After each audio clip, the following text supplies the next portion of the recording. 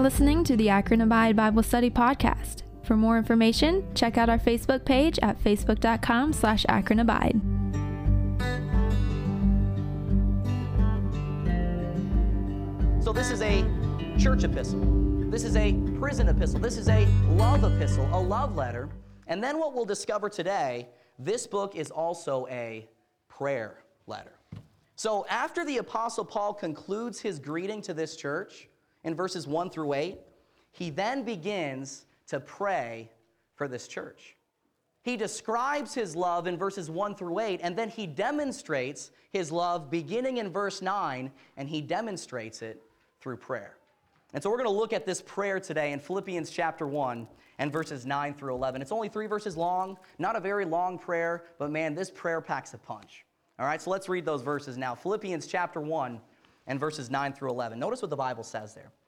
The Bible says, "And this I pray, that your love may abound yet more and more in knowledge and in all judgment, that ye may approve things that are excellent, that ye may be sincere and without offense till the day of Christ, being filled with the fruits of righteousness, which are by Jesus Christ, unto the glory and praise of God."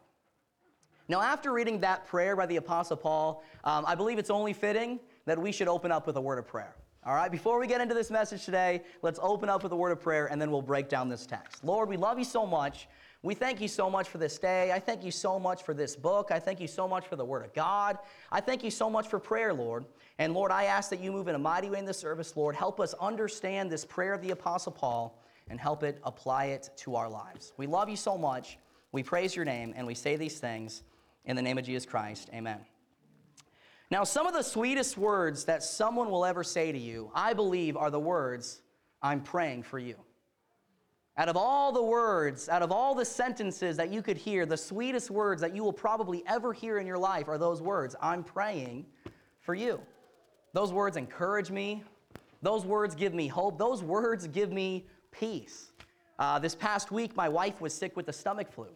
And she doesn't get sick very often, so it kind of threw a curveball at us. She's normally really strong, and she was sick this week. And she was just throwing up and not doing good all day Wednesday. And so because of that and because of the impending weather, we canceled Wednesday night Bible study. And so I just sent out a text to our regulars that attend the Bible study, and I let them know. And it was so encouraging to me because I started getting texts back again and again and again. And you want to know what those texts said? Those 4 words. I'm praying for you. I'm praying for Hannah. I'm praying for your family. And it gave me so much peace, man, and it encouraged my heart so much. And the reason why I find the prayers of others so encouraging, the reason why those are the sweetest words to me is because I want you to know this morning, there is power in prayer. There absolutely is. I'm not just saying that because I'm the pastor of this church and that's what pastors are supposed to say. No, I'm saying it because I've experienced it firsthand. There is power in prayer. And the Bible makes it very clear that if we pray for one another, our prayers will get answered. One of my favorite verses on the subject is James chapter 5 and verse number 16, where the Bible says, "Confess your faults one to another, and pray one for another that ye may be healed. The effectual fervent prayer of a righteous man availeth much." You want to know what that verse says? That verse tells us that when we are praying for one another, our prayers will get answered. There is power in prayer. And that's why some of the sweetest words that you will ever hear are those words, "I'm praying for you." Well, as we come to the book of Philippians today, I believe some of the sweetest words found in this letter are right here in Philippians chapter 1 and verses 9 through 11. Because in these verses, the Apostle Paul is essentially saying to the church at Philippi, "I'm praying for you." That's how he begins. Look at verse number 9. Look at how he begins. He says, "And this I pray." So in verse 4, he described that he was praying for them. He said, "I am praying for you with joy," and now he goes into detail on his prayer for them. He says, "I'm praying for you." Now, I have in my Bible the word "this" underlined in verse 9. And the reason why is because that word tells me something about this prayer. It says, "And this I pray." And it tells me that Paul's prayer was specific. Paul's prayer was a specific prayer. "And this I pray," and then he goes on to describe in detail the prayer that he was praying for them. In other words, the Apostle Paul's prayer wasn't vague. No, it wasn't a general prayer. The Apostle Paul wasn't just saying, God, help the church at Philippi today. No, he was praying specifically for this local church in Philippi. And as we read this passage, we actually find 3 different prayer requests from the Apostle Paul in these 3 verses. 3 different requests, specific requests that he prays to God for this local church. And it's interesting, each request revolves around the same thing. It revolves around the same topic, the topic that we've been dealing with as a church for months and months and months now. And what we've really zeroed in on the last 3 weeks, it deals with the topic of love. This right here in verses 9 through 11, this is a prayer of love. Paul praying for the love of the local church at Philippi. Look what it goes on to say. He says, "And this I pray, that your love." So he says, I'm praying for you, and I'm praying for your love. Now, why is that? Why is that the basis of his prayer? He could have prayed for them in a lot of reasons. He could have prayed for them for a lot of things. He could have prayed for grace and peace, like he mentioned in verse 2. He could have prayed for the furtherance of the gospel, like he mentioned in verse number 5. He could have prayed for good works, like he did in verse 6. Why is he praying for love here in verses 9 through 11? Well, it's because the single most important thing Christians can learn while on earth is to learn how to love. That's why. That's one of the reasons why God created us, right? To learn his love and to learn to love others in that same way. And the Apostle Paul recognized that truth.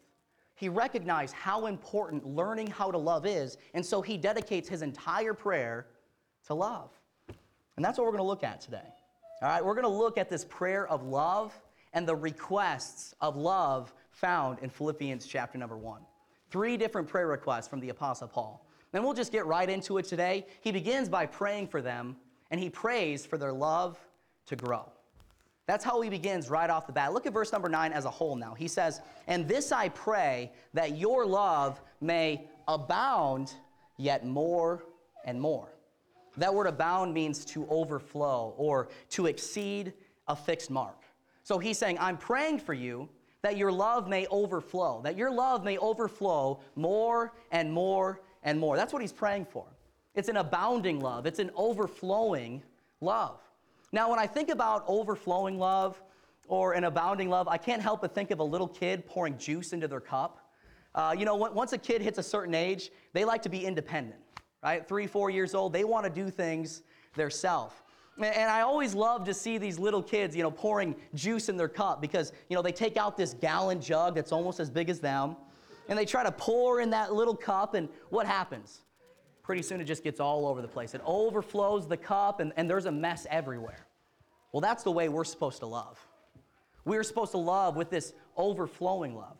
Our love is supposed to get everywhere. Our love is supposed to make a mess in this world. That overflowing, abounding love. But the Apostle Paul doesn't stop there. No, he says, hey, I'm praying for you that your love may abound, that you may have an overflowing love.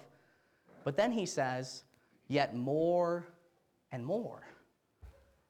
More and more, overflowing more and more. Now, what does that mean? Right? We could describe that in many ways. There are many different interpretations of that verse and the details of that, different commentaries. But basically what the Apostle Paul is getting at when he says overflow more and more is we are to love without limits. That's what he's getting at. You and I, we are to love without limits. Not just a filled up love, an overflowing love, more and more and more. You see, love should be the driving force of our life. Love should be the force of our life. Everything we do should go back to that love. And there should never be a time in our life where we say, hey, I'm fresh out of love. I'm fresh out of love, guys. You ever said that before? I've said that before. I'm fresh out of love. I've run out. That's not the way it should be. Love should be without limits. Love should be the driving force of our life. We are to overflow with love, yet more and more and more. You see, there should never be a point in your life where you think you've made it as a Christian. That's kind of the point that he's getting at. This church at Philippi was awesome. This church at Philippi was successful. They were doing everything right. They were doing everything good. And the Apostle Paul is saying here, hey, that's great, but keep on going. Keep on pushing forward, because many of us, we think we've made it as a Christian, and then we just coast the rest of the way.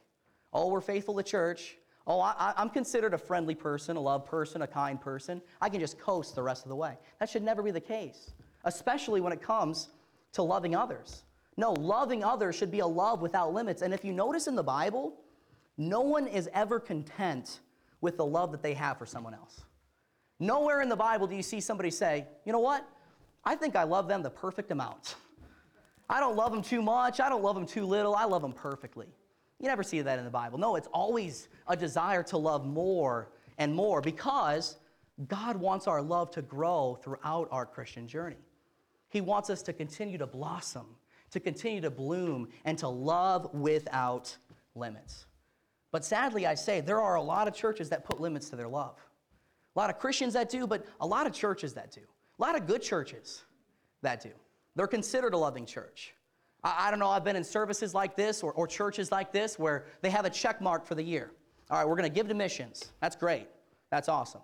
We are going to help the poor and help the needy. Again, awesome. We're going to be a loving church. We're going to be a friendly church. We're going to do this many outreach events. Again, all great, awesome, right? But then they hit all those check marks, and they're like, we did it. We're a loving church. We're good. And they feel pretty proud about that. Well, he's saying, hey, that's good. I know you guys are doing that, Church of Philippi. I know you're supporting missions. You're supporting me. You're helping me out. You're doing this. You're doing this. I want you to love more. I want you to have an overflowing love. That's what he's getting at. I want you to love with an overflowing love. Dr. John Phillips, in his commentary on Philippians, he communicated this truth this way. It's actually on your outline. He said this. He said, Paul prayed that the Philippians would love without limit. He had received ample proof of their love for him, but there was a whole world of lost people to be loved. The Philippians had neighbors, friends, workmates, acquaintances, relatives, and other brothers in Christ who needed to be loved with the love of Christ. You see, they were a good, loving church. But the Apostle Paul is saying, hey, there's other people around you that need to be loved. Can I tell you today, our culture is no different. No, we live in a world today that's desperate for love. They are craving love. They're thriving for love. And they need people to love them where they're at, right? They're searching for love. They're trying to find love, but they're looking for love in all the wrong places. But we have the love that they need. Love is needed today. It's needed in the first century with the church at Philippi, and it's needed in the 21st century today. And the Bible makes that very clear, right? That's why the Bible calls love the bond of perfectness. It is a perfect bond when we love one another. That's why Jesus said, by this shall all men know that ye shall be my disciples, if you shall have love one toward another. They'll know we're his disciples by our love. They will know we are Christians by our love. And that's why the Bible says the greatest of these is love. The greatest thing in the world is the love of God. The love of God is the epitome of it all. And the love of Jesus Christ is needed today. And therefore, Paul prays for our love to grow because we can never have enough love. So that's how he begins. He says, Lord, help them and help their love grow. That's what he prays for. He prays for their love to grow. But then number two, he also prays for their love to know. So he prays for a growing love, but he also prays for a knowing love. You see, this love that Paul was talking about wasn't just love like we know it today. No, it was a love that was to be rooted in something. And it was to be rooted in something very important. Let's keep on reading verse number 9. Look what it goes on to say. He says, and this I pray, that your love may abound. I am praying that your love may overflow more and more in knowledge and in all judgment. So what do we see there? We see knowledge. So our love is to be rooted in knowledge. Paul is praying for our love to be knowing, our love to be a knowing love, our love to know things. All right, what does that mean though? Well, to say it this way, God doesn't expect us to love blindly. We're to love without limits, yes, absolutely. But not with a blind love. No, our love is to be rooted in the knowledge of him. He expects our love to grow when we grow in our knowledge and understanding of him. It's not a blind love. No, it's a love that's rooted in knowledge. In other words, he wants our love to have substance. He wants our love to grow and mature, right? A maturing love, a growing love, a knowing love. And many of us today, man, we love God. And again, that's great. That's awesome. That's wonderful. But many of us are loving kind of like a newborn, kind of like a baby, like a child. And childlike faith is great, right? We need a childlike faith. We learned about that last Sunday, but childlike love is something a little bit different. You see, loving like a child is more of an emotional love, a roller coaster love, kind of like my daughter. My daughter loves me. I know that she loves me, but she loves me with an emotional love. One day she's kissing me and hugging on me, and then the next minute she's growling at me. Literally growling at me. She's in a growling stage right now. I don't understand. But you want to know something? There's nothing wrong with that. She's a baby, right? There's nothing wrong with that. She's supposed to be like that. But if she's 20 years old and still growling at me, then we got a problem, right? Eventually, I want her to mature. I want her to grow. And God is saying, hey, I want the same thing with you. I want you to love without limit, but I want your love to have substance. I want you to eventually know better, a knowing love. Because there's going to be some times in our life where we deal with a roller coaster of emotions, right? We go through some circumstances that are pretty tough, some trials in our life that are hard. We all go through trials. And I don't know about you, but there's times where I go through trials in my life where I question the love of God, where I think to myself, would God really allow this to happen if he loved me? Does God exist? I don't know if that runs in your brain, right? Does God really love me if he would allow this to happen to me? Sometimes we question God's love. But the Apostle Paul is writing here, and he's saying, I want you to love with a knowing love, so therefore you can know that when anything bad happens, God can work all things together for good because he loves you. You can know that you can trust him because of his love. His love never fails. His love never ends, and he wants us to be rooted in the knowledge of him so we can be rooted in his love for us. He wants our love to know. And it's really cool how the Apostle Paul does this, because the Apostle Paul doesn't deal with loving and knowing and prayer just in the book of Philippians. No, if you read the Apostle Paul's epistles, oftentimes you'll find out that Paul deals with the same subject at different times to different people. And in the book of Ephesians, he deals with the topic of prayer, love, and knowledge again. And Philippians and Ephesians are actually very similar. It's a prison letter because he wrote it in prison. It's a church letter because he wrote it to the churches surrounding Ephesus. And it was also a love letter. He talks about love. And he talks about love, prayer, and knowledge in his prayer in Ephesians chapter number 3. Look what the Apostle Paul says there. The Apostle Paul says, beginning in verse 17, that Christ may dwell in your hearts by faith, that ye being rooted and grounded in love may be able to comprehend with all saints what is the breadth and length and depth and height, and to know the love of Christ, which passes knowledge, that ye might be filled with all the fullness of God. What do we see there? Rooted in love, rooted in knowledge, knowing the love of Christ. Once we know the love of Christ, it will pass all human understanding. We will be in awe of just how much God loves us. We will be grounded in the knowledge of him, and therefore we will be growing in our love. The Apostle Paul wants us to have this type of love. He wants us to have a growing love and a knowing love. That's what he prayed for. So the Apostle Paul prays for their love to grow. The Apostle Paul prays for their love to know. And then number 3, the Apostle Paul prays for their love to show. So not only does he want us to grow in love and know in love, but he wants us to experience the results of a love that grows and knows. You see, the cool thing is, man, when we're growing in love and we're knowing more about our Savior, we're growing in a personal relationship with him, man, there's some added benefits to that, right? We're not just saved and on our way to heaven. No, we can have a personal relationship with him today, and we can experience blessing here on earth. And that's what he dives into in the remaining verses of his prayer. Look at verses 10 and 11. Look at how he closes his prayer. He says in verse 10, that ye may approve things that are excellent, that ye may be sincere and without offense until the day of Christ, being filled with the fruits of righteousness, which are by Jesus Christ, unto the glory and praise of God. Those 2 verses right there describe the showing of God's love that takes place when we know and when we grow.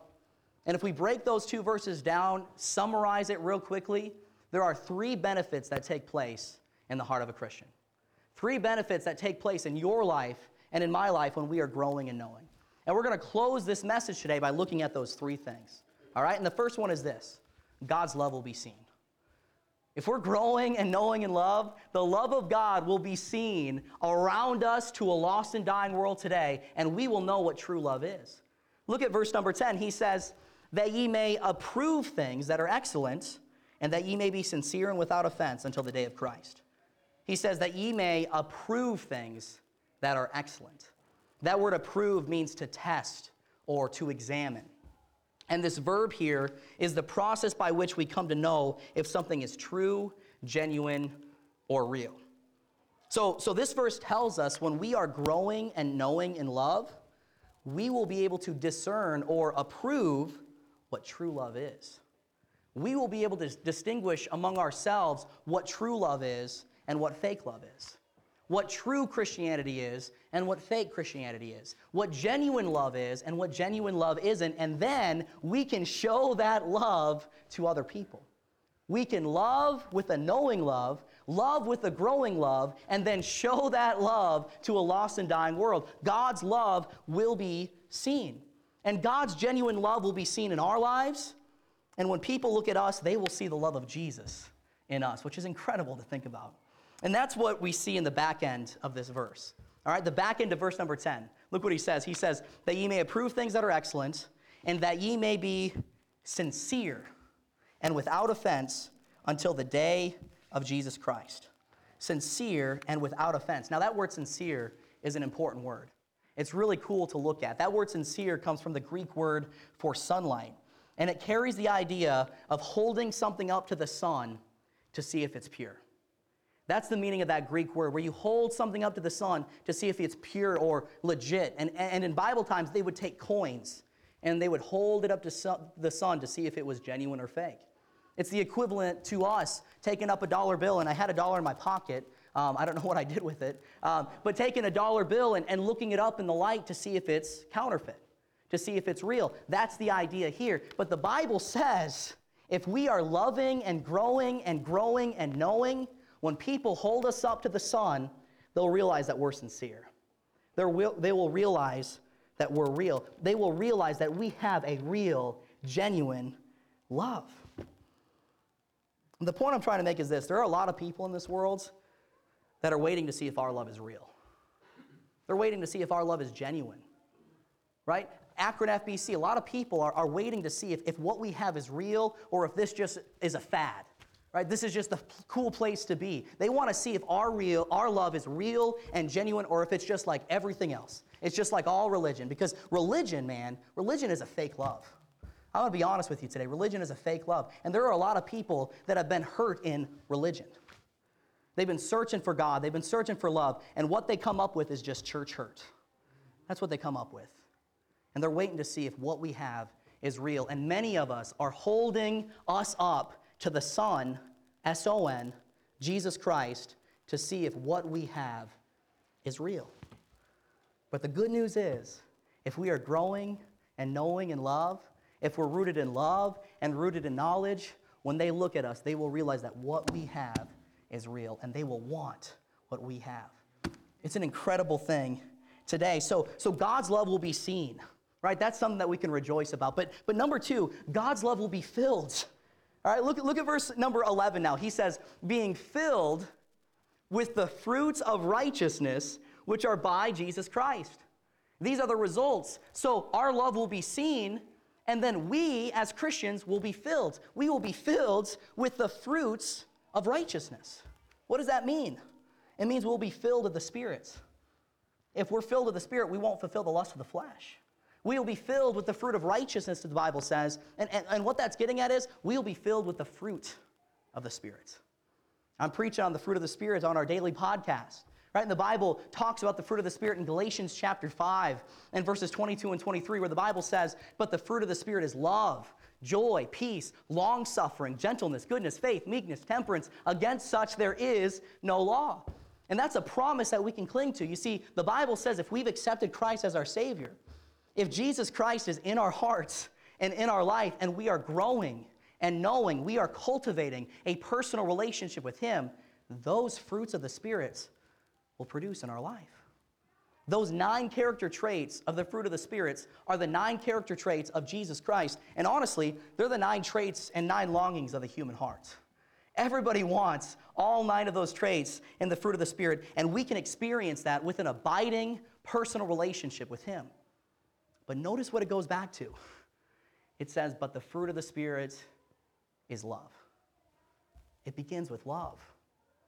It takes growing in love and knowing in love. And then we'll be filled. So God's love will be seen. God's people will be filled. Hallelujah. And then number 3, God's glory will be shown. That's how he ends this prayer. He says, being filled with the fruits of righteousness, which are by Jesus Christ, unto the glory and praise of God. So God's love will be seen. We will be filled for God's glory, for the glory of God. If we are growing in love, ultimately, God will get the glory. God will get the glory in your life, and God will get the glory in our life. And that is ultimately what life is all about. It absolutely is, for God to get the glory. And that's what the Bible says in 1 Corinthians 10:31. The Bible says, whatsoever ye do, do all to the glory of God. So everything we do in our life is for the ultimate purpose of bringing God glory. And last time I checked, that word all includes love. The way we love one another. Hey, the love that we have for our spouse should be for God's glory. The love that we have for our children should be for the glory of God. The love that we have for this church, it should be ultimately for the glory of Almighty God. Every way we love and every person we love, it is to be all to the glory of God. All of love and all of life is for that one purpose, bringing God glory. And we will if we're filled with righteousness, if we're growing and knowing in love. But again, I ask today in closing, why? Why is that the ultimate purpose, to bring God glory? Why is the fact that everything we do should be for the glory of God? What's that all about? Well, there are many reasons why, and I could do a whole series on the glory of God, but one reason is this. If we are growing and knowing, God's glory will be showing, and therefore we will continue growing and knowing. I'm going to say that one more time, kind of a tongue twister, all right? If we are growing and knowing in love, God's glory will be showing in love, therefore we will continue growing and knowing. In other words, you can't have one without the other. It's all connected, right? Grow, know, show, they're all connected. If you're knowing and growing, you're going to be showing. If you're growing and showing, you're going to be knowing. If you're growing and showing, you're going to be growing, or something like that, right? It's all connected. They're all of equal importance. If you're doing one, you're going to be doing the other. Moses put it this way in the Old Testament. He was growing in his relationship with God, and he said to God, show me thy glory that I may know thee. Show me your glory that I may know you more. What do we see there? We see grow, we see show, we see know, and we see glory. It's all connected. If you're doing one, you're going to experience all the other. It's all connected. It all goes together. It's all hand in hand. And that's why Paul prays for those 3 things. He prays for our love to grow, he prays for our love to know, and he prays for our love to show. You see, the single most important thing Christians can learn while on earth is to learn how to love. And if our love is growing, knowing, and showing, everything else in the Christian life will fall into place. God's love will be seen, God's people will be filled, and God's glory will be shown. It all comes together, man. So, man, do you love Jesus today? When people look at you, do they see the love of Jesus, or do they see a counterfeit? Do they see a fake Christianity? Ask yourself that question, and ask yourself this today. Do I have a personal relationship with Jesus Christ? Have you experienced, do you know the love of Christ? Because you can know that today. It's very simple. The Bible says in Romans 10:13, for whosoever shall call upon the name of the Lord shall be saved. Call upon him. Say, God, I want a relationship with you. I want to know you more. Forgive me of my sin and come into my heart. And man, if you do that, you can grow in love, you can know in love, and praise God, you can show in love today. All right, we're going to sing one more song. If we could all stand. It's going to be about the love of God, obviously. And if you guys want to sing this along with me and just pray and talk to God while you're singing, and think about this message and think about this prayer of Paul as we're singing today.